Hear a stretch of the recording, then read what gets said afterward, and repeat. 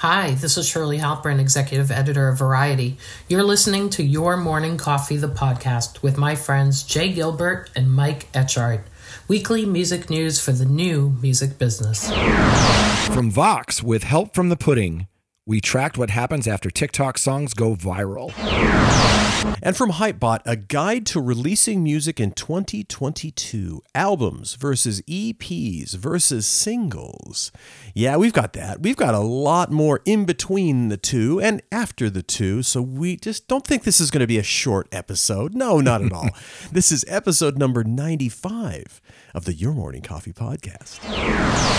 Stand by for transmission. This is London calling. Wake up! The revolution is at hand! Your morning coffee is on the air. On the air. On the air. On the air. On the air.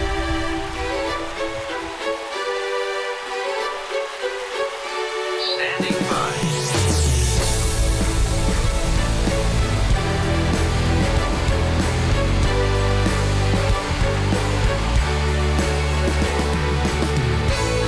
Your morning coffee, the weekly music news for the new music business.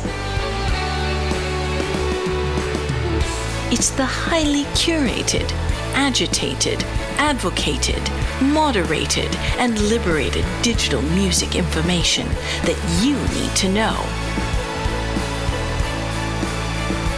We are your digital music authority. And now from our studios in Hollywood, California, here's your hosts, Jay Gilbert and Mike Etchart.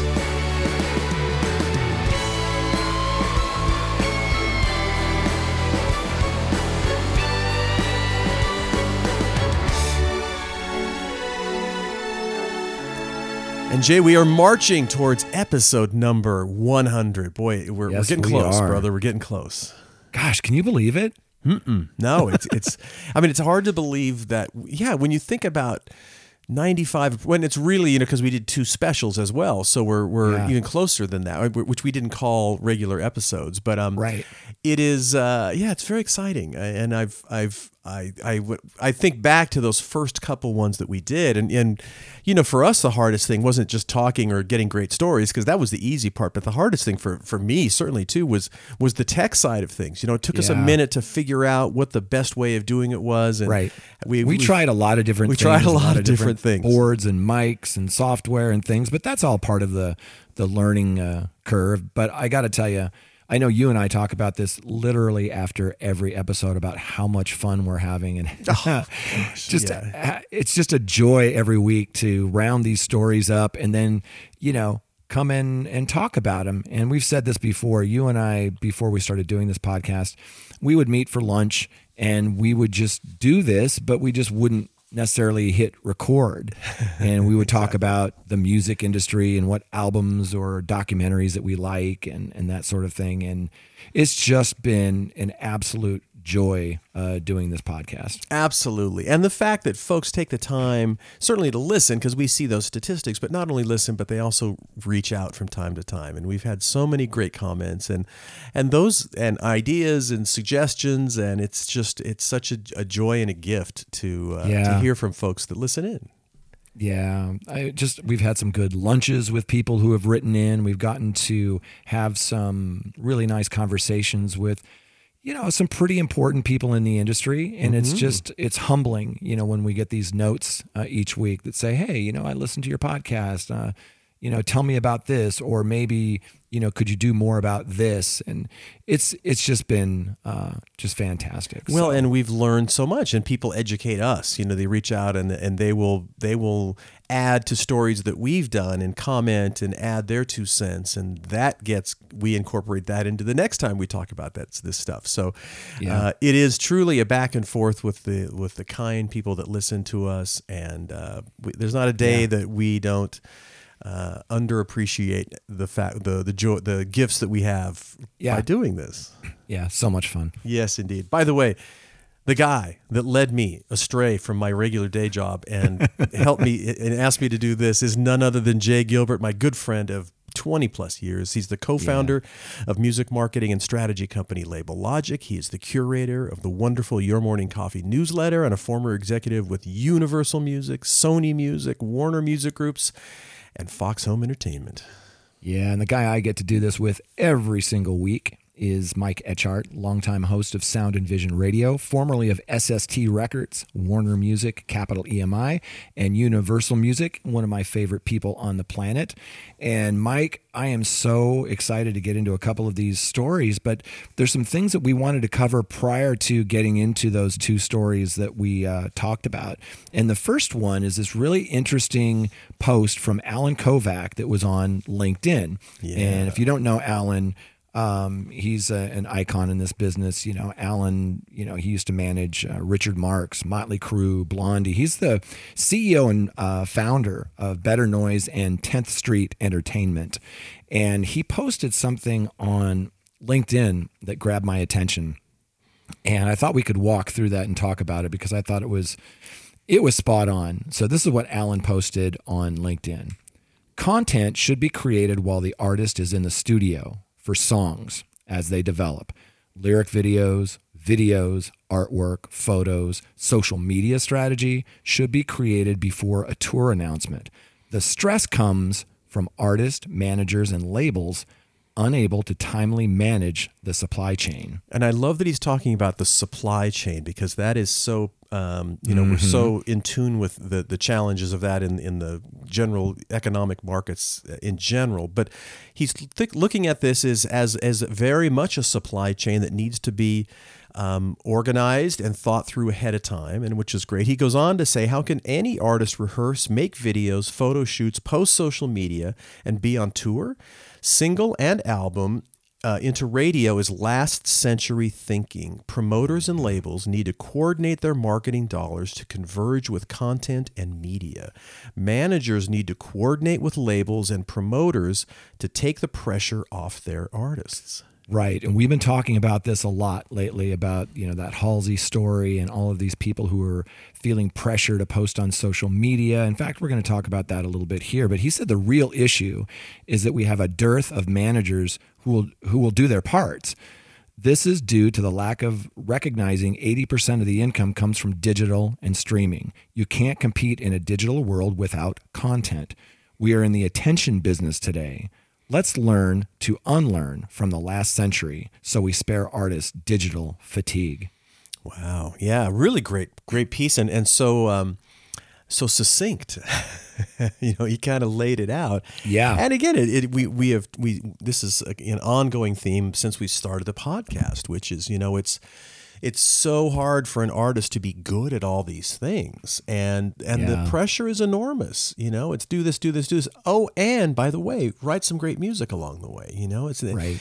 In the early days of our careers, the labels did the marketing, really, for the most part, with certainly managers were participating in that process. But for the most part, the artists were just meant to do what they do best, which is write songs. Record, tour, Yep. Well, we've said it before, and it bears repeating. And actually, in this first story, once we get into it, we'll talk about this a little deeper. But one of the things that they discuss is all of the roles and responsibilities of an artist and a manager today, especially on the artist. And there's, mental health ramifications from just this overload of Facebook, Twitter, Instagram, YouTube, Twitch, TikTok. It's just mind-boggling, all of the things that artists are expected to do. But what I like about what Alan Kovac said is it doesn't have to be that stressful if you do those 6 Ps. Proper planning prevents piss poor performance. It is the most important thing you will ever learn. Before we get going further, Jay, we also need to mention that we have some wonderful sponsors. And without our sponsors, we could not do the show. So I do want to reach out and thank Hypebot. Since 2004, Hypebot has chronicled the new music industry and the trends and technologies that are changing how music is discovered, consumed, marketed, and monetized. It is edited daily by founder Bruce Houghton with help from Alana Bonilla, Hypebot and sister blog Music Think Tank, Bank are published by live music discovery and marketing platform Bandsintown. Yes, sir. Bandsintown. Over 65 million live music fans trust Bandsintown to get personalized concert alerts, recommendations, and messages from their favorite artists. It's the #1 artist services platform. It connects over 550,000 artists with their super fans. Managers, labels, agencies, and artists access their own dashboard to manage and promote their tour dates across all platforms. Yes, indeed. And of course, we have an article, as we often talk about, from Hypebot that we're going to chat about today. And and you know, both certainly Hypebot and Bandsintown. I'm trying to remember when. Well, it says obviously in the copy since 2004. I don't think I was on to Hypebot in 2004, but I think the next year. By then, I had heard about it and recognized. You know, that was early days. You forget. I mean, that was it was really early days. Yeah. That was when the profits were going down in the music business. Yeah, it was a different era for sure. And you know, I followed Hypebot for years, and Bruce Houghton is a friend, and he's been on the Music Biz Weekly podcast several times with us. He also has a booking agency, Skyline Entertainment, and he knows so much more about the industry than most people that we run across. And he's just a great guy, and always a good person to kind of reach out to and say, you know, what do you think about this? What do you think this means? So hats off to our friends over at Hypebot. Before we get into the Hypebot story and then that Vox story that we were talking about, I just wanted to give a shout out to another innovation from Spotify. And you and I talk about Spotify innovations pretty regularly because they produce innovations fairly regularly. There was a piece in Billboard about the launch of this new, I don't know what you call it, not a platform, but it's a website called infocus.byspotify.com, infocus.byspotify.com. And it's just this amazing resource, educational materials in, I think there's like 21 different areas, including songwriting, you know, revenue generation, brand building. And it was put together by Spotify, but they also had some industry experts and even some artists like Olivia Rodrigo, Phoebe Bridgers, A$AP Ferg. And I went and played around with this. And I know you did too. The first thing that grabs you about this site is it's just stunning. Gorgeous. I mean, it's beautiful as a website, right? Exactly. I'm like, and who does this? You know, they're just, it's spectacularly, I mean, so it's just elegant. That's the only word I can really think of. It's beautiful. Absolutely beautiful. Yeah. What'd you think? I thought it was spectacular. And then what you know, we kind of talked about just for a second before I go there. I mean, so it launched just on Wednesday, and so it provides tools, resources, and educational materials in 21 focus areas across 5 career categories dubbed Create, Promote, Connect, Earn, and Learn. Yeah. The focus areas were decided upon thousands of points of feedback Spotify received through the interactions with artists via social media, the platform's help center, and one-on-one conversations, again, with artists. So what kind of knocked me out, and we talked about this again, as I mentioned just before we hit record. So it's one thing to kind of educate people on the process of their streaming platform and all the ins and outs and all that stuff. But low-hanging fruit. Yeah, exactly. But now they're talking about creating and promoting. And on the create side of things, they're talking about songwriting tips and skills and recording yourself and things like that. It's like, wow, that is definitely wading into territory that, well, no other certainly platform is dealing with, but it's wonderful that they've kind of included that. And it's just it's a lovely site with tons and tons of fantastic actionable ideas and suggestions and workarounds and hints. It's just wonderful. It's really fantastic. It reminds me of this quote I heard. I think it was Seth Godin. Who I'm a huge fan of Seth Godin and all of his marketing books. They're just amazing. But he had said something, and I'm going to butcher this, but it was something close to people don't buy what you do. They buy why you do it. And if you can create a product that there's something bigger than the product, that there's a community around it or a purpose or something that's aspirational, whatever it is. And that's what I see about this, is that this is now becoming much more than just a place to go stream music. It's, you know, some of the tools that they build into it, you know, with Spotify for Artists and their submission tool, and the fact that you can go into your own page and change out images and bio and social links and photos and the banner and the artist image and all of those things, and put your artist pick in there. You can crowdfund. I mean, we could go on, but now with this, they're taking it a step further, and they're bringing that community together, and it's really powerful. Yeah, absolutely. And, I was just at the NAMM show down in Anaheim this just yesterday and Friday, and that's the music products trade show where you see instruments and software and things like that. And that historically has been a category off to the side. That's a different thing than you're talking about digital distribution and the mechanizations of selling that product you create. But what's really impressive is that Spotify is now kind of thinking in a much broader space of how can they help artists, how can they help their customers essentially that are posting music there, how can they make them their best artist, and it's pretty awesome. I mean, I really, again, and we've talked about it before, but Spotify has to do this because they don't have other. That's all they do, right? That's all they do. They don't have other things to fall back on like hardware or advertising or anything that Google, Apple, et cetera, all have at their, as ways of propping that business up. So we often mention Spotify, and we often are tipping our hats to them because they have to work harder, and they do. And they do. I don't know if you remember, but back in January, Spotify launched this Made to Be Found, an educational website designed to help artists increase their discoverability on Spotify. And these are the things that differentiate them, and it shows that they're helping these songwriters and artists and even managers and labels and distribution.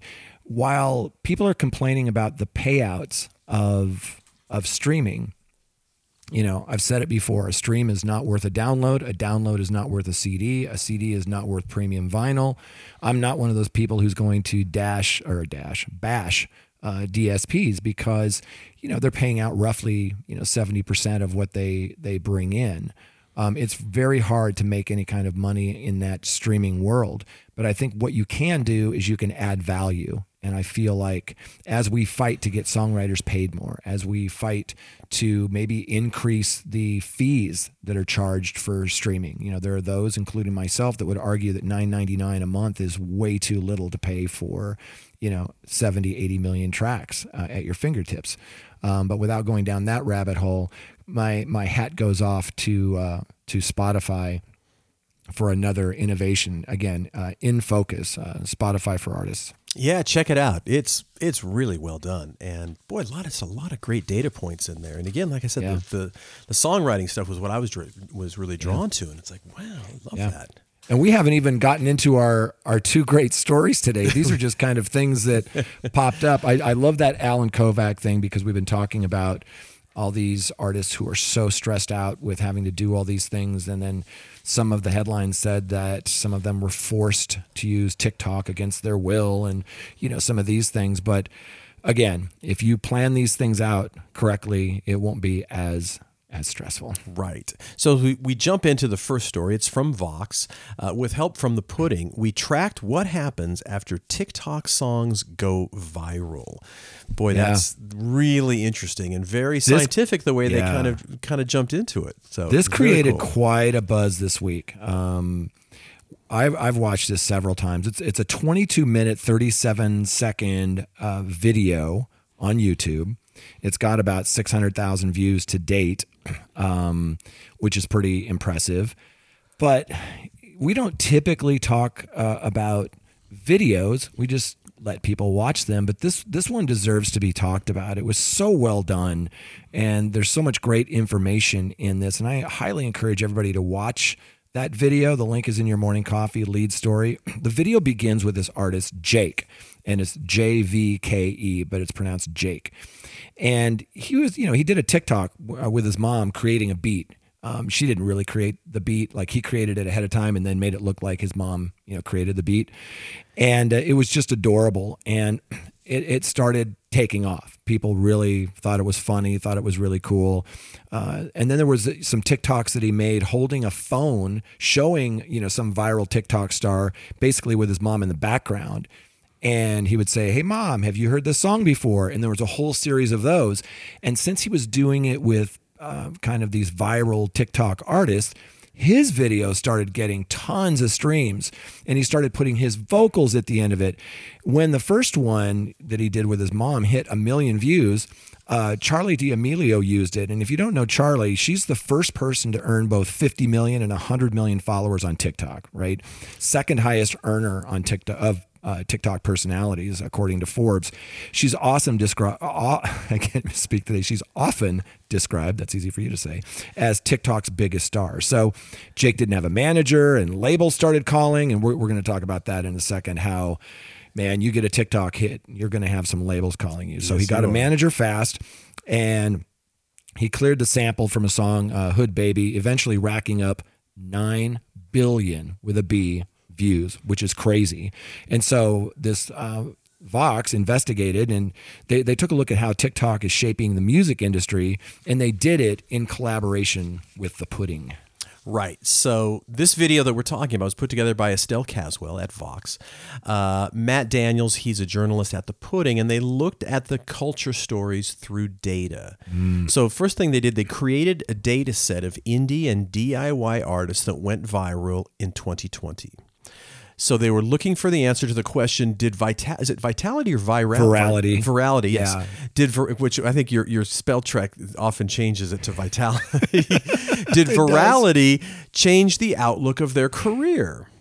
And then they asked, does virality equal a music career? That one's a really interesting one. So yes, you're a viral star on TikTok, but does that really mean you have a music career? They took Spotify TikTok playlist tracks for calendar year 2020. Mm-hmm. They eliminated those that had fewer than 100,000 posts, came up with 1,500 in quotation marks, viral songs. Then asked the question, is this an established artist, or is this the artist's big break? They looked at Spotify's monthly listeners, the number of times they were playlisted, the number of tracks they released, and they found that it was their big break on 125 of those 1,500 they identified early on. Yeah. So what happened to these artists after they went viral? So good. So good. So they call it the TikTok to Spotify pipeline, and they have data to, it shows exactly what you think it is, TikTok virality directly correlates to Spotify streams. That's the bottom line. This is why labels are so obsessed with it. Yeah. And we talk about this so much. These tracks get playlisted on popular Spotify curated playlists like New Music Friday, which has, over 4 million followers. So Jake went from 0 Spotify monthly listeners in August, 0, right, to 3.4 million 90 days later. He's now got over 8 million monthly listeners. That was fast.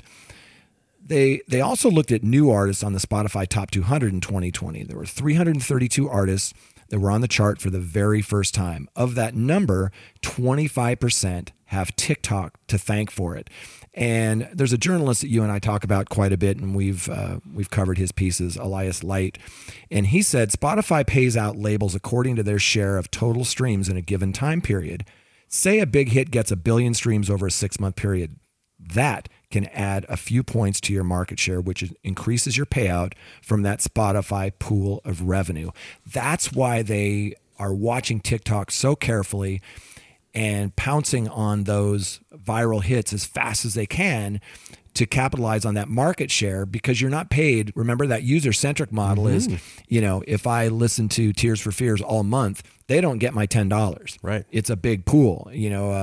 Cardi B may get some of that, some of these other people. So that's super interesting. Absolutely. So interesting to note. So major label Spotify market share has dropped each of the past 4 years between 2017 and 2020. It's a 9% drop overall versus indie and DIY artists. So the new major label strategy is to monitor TikTok like a hawk, obviously, aggressively signing viral artists, which, of course, no shock here, has led to bidding wars. And now viral artists have leverage that they never had before, which is leading to more favorable deals. check this out. So the standard record company deal looks like this. Label gives the artist an advance for ownership of the masters. Once the advance, which is essentially a loan, is recouped, 85% goes to the label, 15% goes to the artists. Many artists, if you've been in the business for a long time, you know this, many artists never recoup. So what is the new deal for these viral artists looking like? Well, apparently there are a lot of 50-50 deals going on now, and the licensed masters are for a term versus actual ownership. So that's how competitive it is, and that's what they're doing. And you can sort of see that because, so if I'm a major label, so I'm looking at this thing. So essentially, an artist has done all of the work that I would typically do, right? So they've, I'm looking at a brush fire instead of a campfire. And so I have much less to do. What the hell do I have to lose if I less risk? Exactly. Absolutely. Less risk. Because we and you have talked about many times, the vast majority of artists sign don't make their recoupment back. They just don't, it's the batting average. If 1 in 10 artists are a smash, you're a superstar in this business as a label. So that's a pretty easy deal for a major label to make. Right. And now, and there were several people that pointed this out, including our friend Ari Herstand in this video, that now there's more leverage for an indie or DIY artists, more leverage than they've ever had before. So looking back at that original 125 artists, 46% of them went from unsigned to signed with a major label. Why? Well, major labels cut big checks. Yes, they do. That's one reason. Majors have relationships with the digital service providers like Spotify, Apple Music, Pandora, Deezer, which leads to more and better playlists. Another one is majors have worldwide reach. But not all viral artists are choosing the major label route. Some are choosing to remain independent because it's never been a better time to be independent, but it's also never been so challenging, right? There's an artist that they spoke to. His name is L. Dre. And he said, I'm at the whim of those almighty algorithms at all times. He also said, if you want to make it today, you either have to have a lot of money to hire people, or you, the artist, becomes the sound engineer, the video editor, the graphic designer, the photographer, the promoter, the social media expert. And that ties back with what we were talking about before of the stress and mental health issues and all sorts of things surrounding all of those things that I just described that L. Dre said. Absolutely. And so, as they go on in the video, it says it was recommended that you post on TikTok 3 to 5 times per week. That was at one time. Now it's 3 to 5 times per day. Oh my God. So, I know, which is unbelievable. So, in the video, they kind of pose these two questions. Is music just content now? And are musicians just content creators? And they're sort of rhetorical questions because, what, and we were kind of bantering about what that is. So in your mind, if you're working with an artist, you kind of say, well, this vertical over here is music, and you produce that, and that streams and everything else. And then there's another bucket that you do the other stuff in. That's your content. Yeah. Or is everything thrown in one bucket? Is your music content, or your TikTok videos content? Is a lyric video content? Is I don't know where you are on that, but well, there used to be the sign in my old boss's office. Jim Urey at Universal that said something to the effect of, it's not content, it's music. Right. And I think we're getting dangerously close to crossing a line where some of these things become content. When you're making a TikTok video or an 8-second Canvas looping video, or you're making a lyric video or pseudo video, whatever it is, these are tools that you do to promote your music, hopefully. But some of these TikTok stars, they'll make a 15-second video and they've only got 15 seconds of music. And then when it blows up, they need to get into the studio and make a song out of that 15 seconds. And I thought that was really interesting as well. So I don't know about the content side. It's not a horrible word, but let's not lose sight of, this is music. But the other one is interesting. Are musicians just content creators? Well, yeah, I think in a lot of ways they are. Yeah, absolutely. I mean, there's so many more things created around that song, around that music.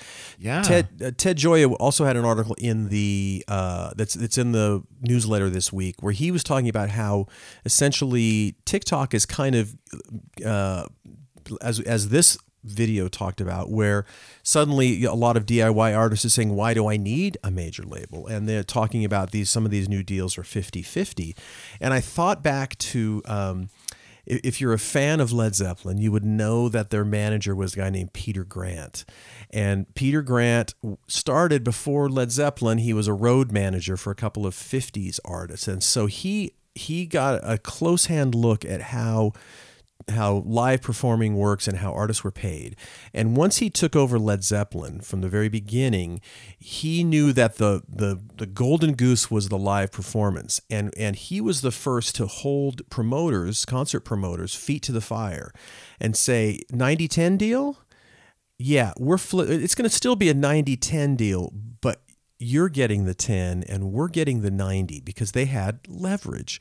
And I think that's certainly what this article is talking about as well. If you are an artist that can do all that stuff, suddenly you have a leverage. And maybe when a major label comes calling it, maybe it's not going to be 90% to the artist, but it might be 60%, 70% to the artist. So in many ways, perhaps labels are losing their leverage when it comes to signing folks that have already done a lot of this kind of groundswell work to get something going. But again, Then the other side of that coin too is our viral stars established music stars. In many ways, we came up, especially as kids, came up in an era of the one-hit wonder where there are lots of artists that were just, they had one hit in them for whatever reason, a variety of reasons, but that was it. And, I would love to see kind of this, the looking at these artists over time, like over a 5-year period and see, you just hit, does lightning strike once? Does it strike twice? Are they true artists in the sense of having a career with longevity? I don't know. Well, there's a lot of headlines this last couple of weeks that you and I have been talking about. And I think that this video is so well done and so important for people to see, to understand that you can't just read the headlines, because TikTok is not bad. And it's not, it's a place where labels are finding some very talented people. But to your point, they're also finding people who have never played a live show. Nope. And I read one story where a young woman was brought into the studio who had never seen a real live instrument in her life. She had created all of her music on a laptop or an iPad, using GarageBand, and she didn't play an instrument. And look, there's no crime in that. There's a lot of very talented singers out there and creators that don't play an instrument. But I think that it's so important that we look at the facts here, and that there is some great music coming from TikTok. I worry that people get lazy sometimes, and they're pouncing on these TikTok artists right now, putting a lot of effort into them. And yeah, some of them are very talented, but some of it is just a market share grab. And I don't know how healthy that is for the long term.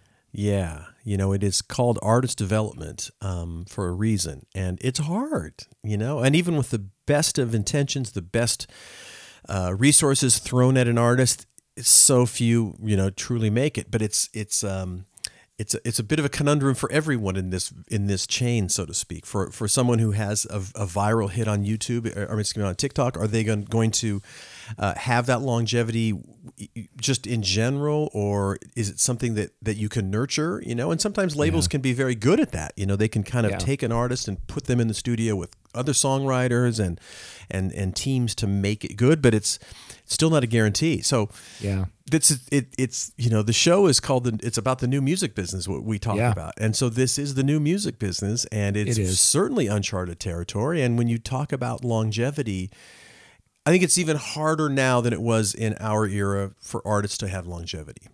If for no reason, then attention spans are so much shorter these days. Especially like a viral YouTube artist, it seems like that appeals to a certain demographic, and that demographic can easily grow out of that demographic. And then where are they?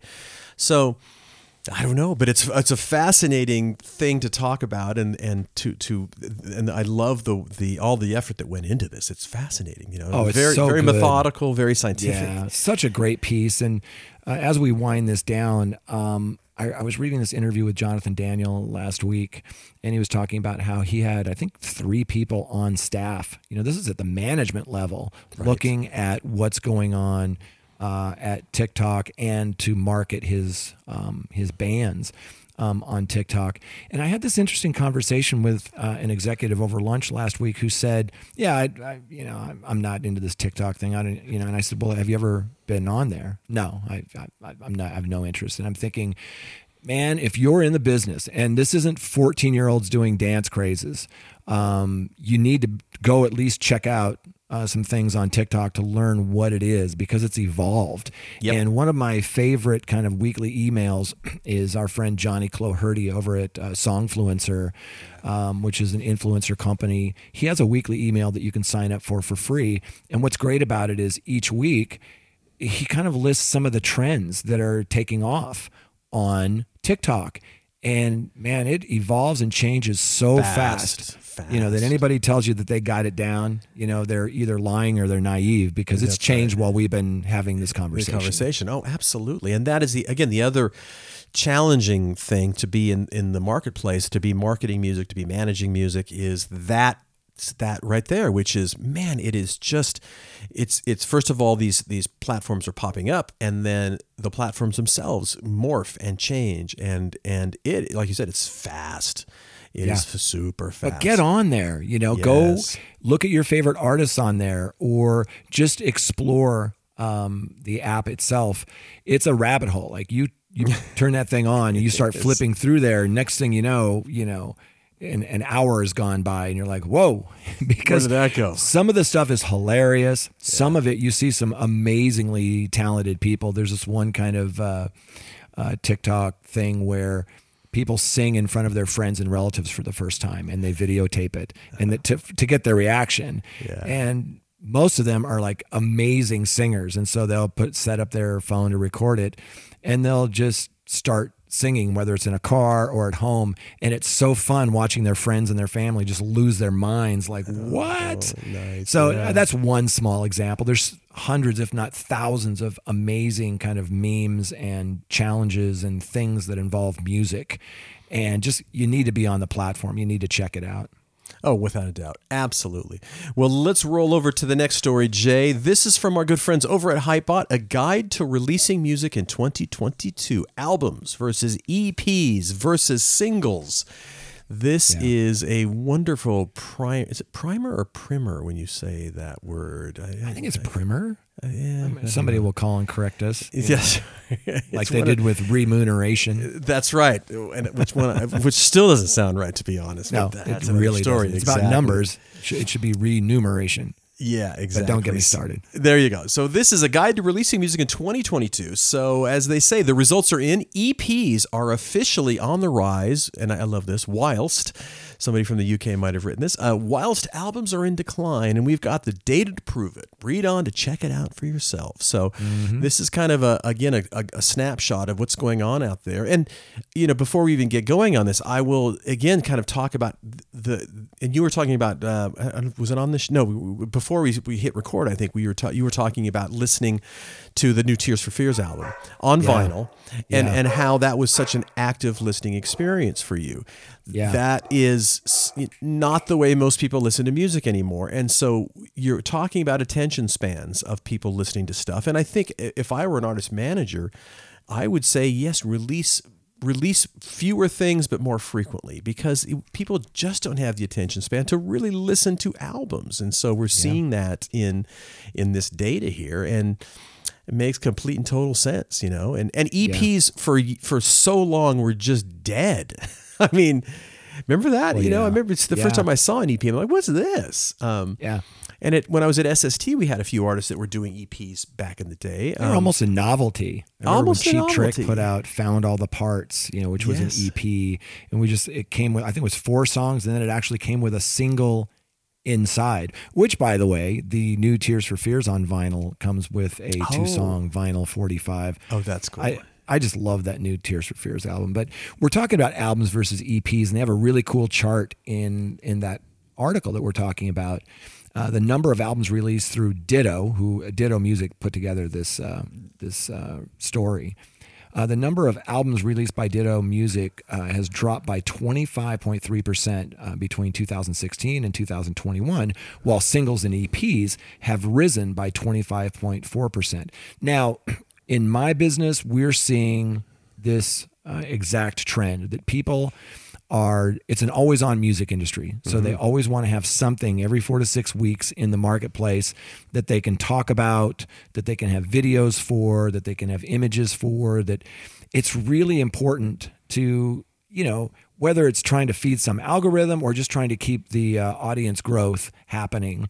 One of my favorite release cadences, I'd like to kind of walk through it really quickly because this is becoming more and more popular. But 2-3 years ago when we did this, it was fairly new. And so what we did is we took one of our clients' Vintage Trouble, managed by Doc McGee at the time. Great band. Amazing band. It's like, James Brown fronted by the Stray Cats. And this band had played some big shows. They'd opened for the Rolling Stones and the Dixie Chicks and, AC/DC, and they'd played Wembley Stadium. But they're from Hollywood, California. But one of the things that they did was they played outside of the U.S. maybe a little bit too much. And some of their audience in the U.S. Was waning a little bit. And we wanted to revive that. They had recorded an album and they said, we want to drop this album. And we just basically said to them, if you're going to drop this album like this soon without really setting this thing up, we're not going to be involved in this thing. Long story short, well, when you're a recording artist and you record an album, you just want that out and you want to move on, right? So I totally get why they wanted it out.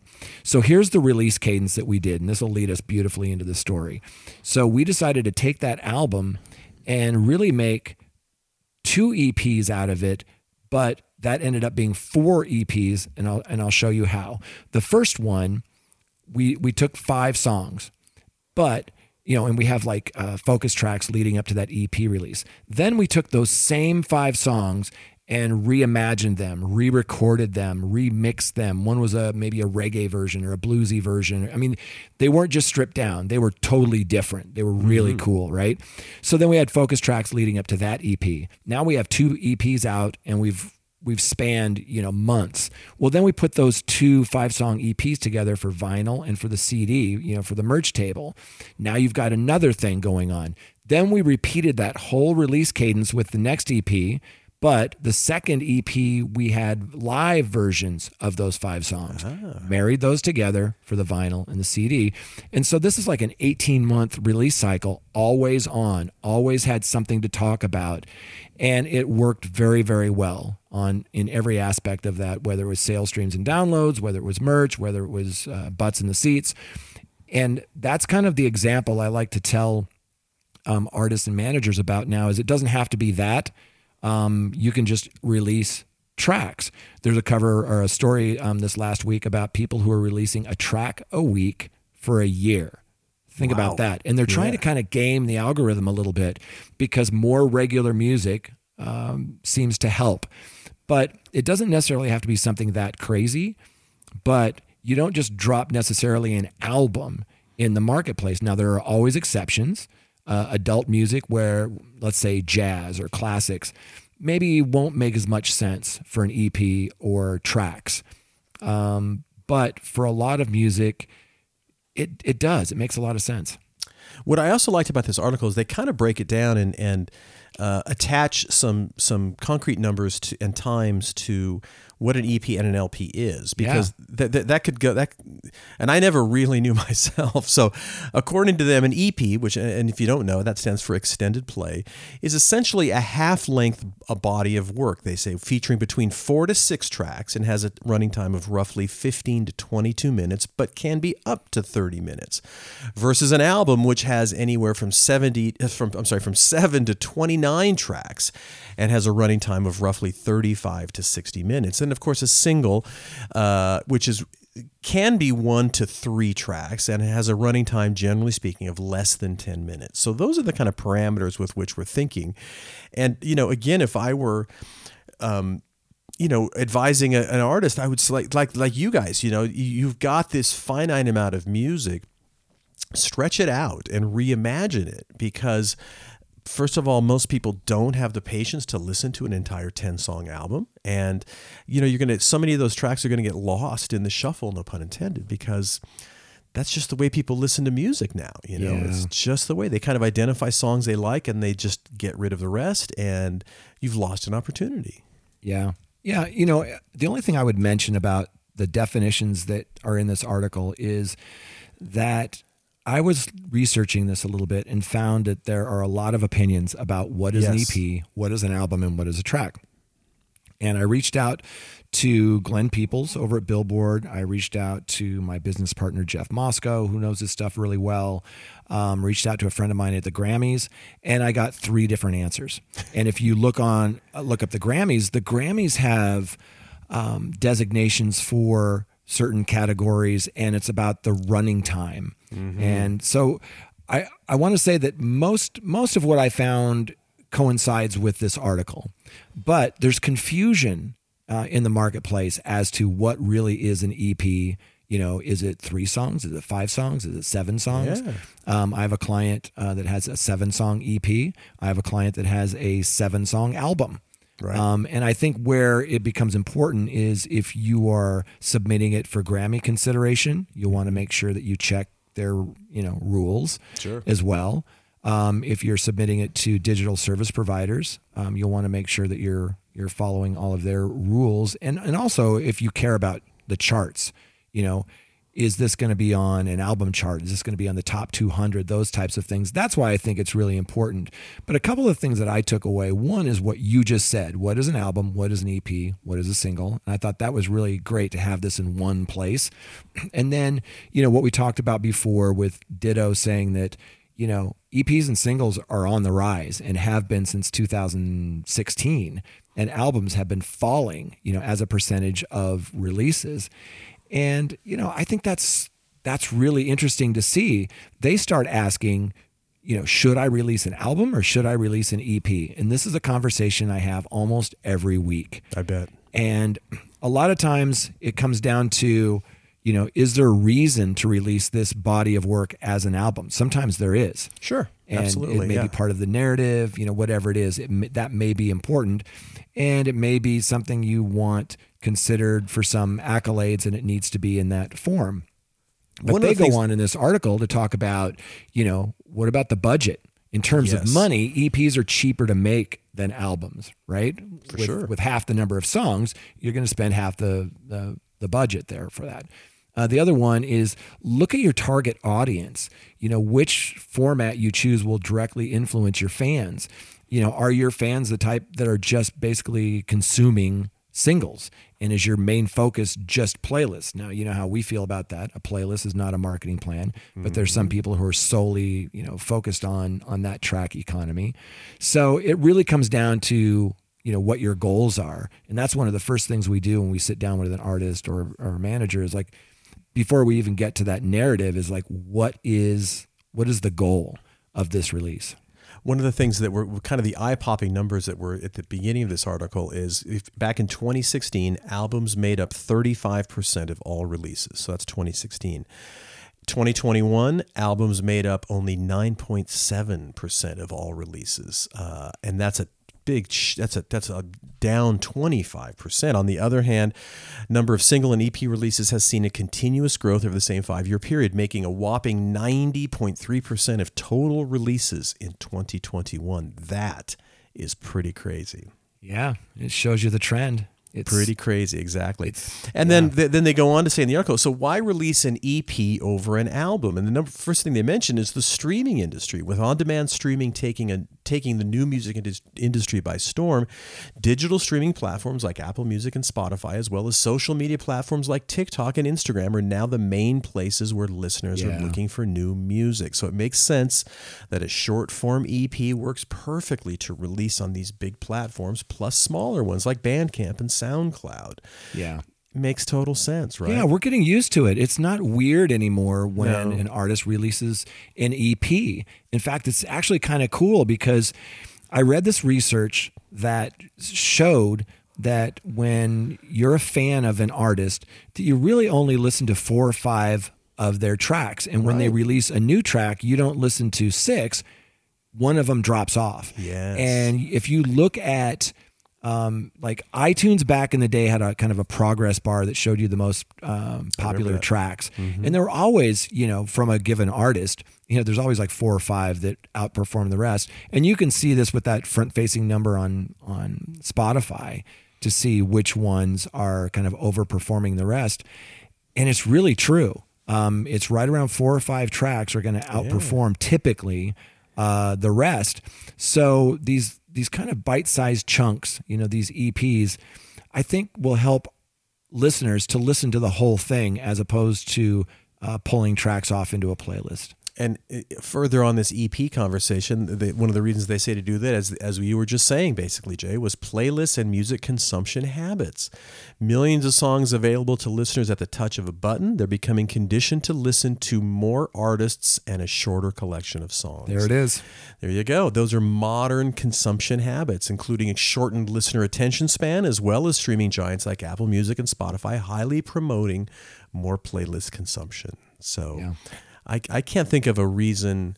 Well, and then the number 3 thing they said here. Well, before you get into 3, right before 3, check out that fun fact right before number 3, where it says, "Did you know?" Did you know? A global streaming study found over half, 54% of people interviewed are listening to fewer albums now than they did 5 to 10 years ago. There you go. There you go. But as you were saying, Jay, this also, an EP thing allows you to maintain a regular release schedule. Yeah. And that is so crucial in the new music business. It's not like it was, you could do a new album 2 to 3 years between releases. It ain't that way anymore. So, this kind of a regular release cadence, as you have said, is super important. And of course, it helps you build and grow your fan base. And what else are you trying to do out there besides that? So and there's another reason they say, why you should release an EP over an album. And I hadn't really thought of this. It's releasing music that doesn't, quote unquote, fit the bill. And it says, have you ever written an epic track, but it just doesn't fit the theme or the soundscape of your project? And I do have a client right now who's doing kind of a side project. And that is a really cool thing to kind of put on an EP. And there are artists like Beck, who early on was putting out EPs between albums. I mean, even before streaming was a thing, just kind of cutting edge things, because you can do so much more and be so much more creative and not have to worry about a full album of something that's, jazz influenced or whatever it is, right? Something tells me that if Prince were still alive today, there would be a whole bunch of really cool EPs that were coming out between albums. And, my kind of recollection too is because when I was at Warner's, Warner's was doing a lot of importing or doing U.S. distribution for a lot of different labels. A lot of EMI artists that were on EMI in the UK would be released through Warner's. And it seems like in the UK, in the physical music business, there was many more EP releases over there than there were here. I'm not sure why that is or was. But that was certainly the case. I remember a number of Smiths things were some EPs and basically like 12-inch 3-song singles, EPs, whatever you want to call them. And so for whatever reason, that was always really popular in the UK, not so much here. And I don't know why that was or is. Somebody told me it was like that because the UK understands the fan mentality better than most territories. And I tend to believe that a little bit. One of my favorite things that the UK used to do, and they did it with one of my favorite bands, Crowded House, was back before downloads and it was really CDs, is they would release the new single by Crowded House and you would buy it and you open it up and it's a dual digipack, meaning there are 2 slots for 2 CDs, but there was only 1 CD in it. And it was the single, but then it would have like an acoustic version and a live version with it. So you got 3 songs, but then the other slot was empty. And in a month, the other disc was released in like a slip sleeve, and you would buy that and fill in. It was a lot of fun. And if you're a collector, or a completist, it was really cool. But they understand that fan mentality, man. You got to get that second disc. And they were $9.99 each. So, you buy one, then you buy the other, and you've spent more than you would spend on the full CD, right? It reminds me of, remember back when ringtones were a thing? Oh, that's right. You'd spend like $3 on a ringtone, which was like, 20 seconds of a song or whatever it was. But you'd balk at spending, 99 cents for the full song.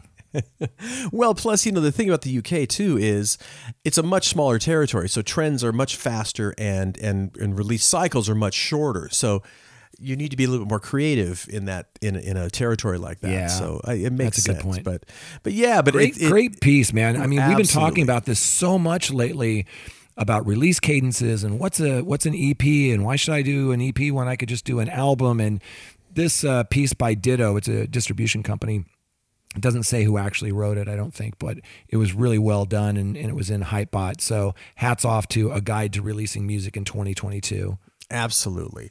And on that note, Jay, we must wrap up this edition. That's right. This is episode 95. Time to pull the curtain down and go about our way on a Sunday afternoon. But we want to thank Hypebot and Bands in Town, our super wonderful sponsors. Thanks so much, guys, over there and gals. We appreciate that. And Jay, we will roll into our next episode for next week, 96. So thanks for listening, everyone. Have a fabulous week. And we will see you next time on the Your Morning Coffee Podcast.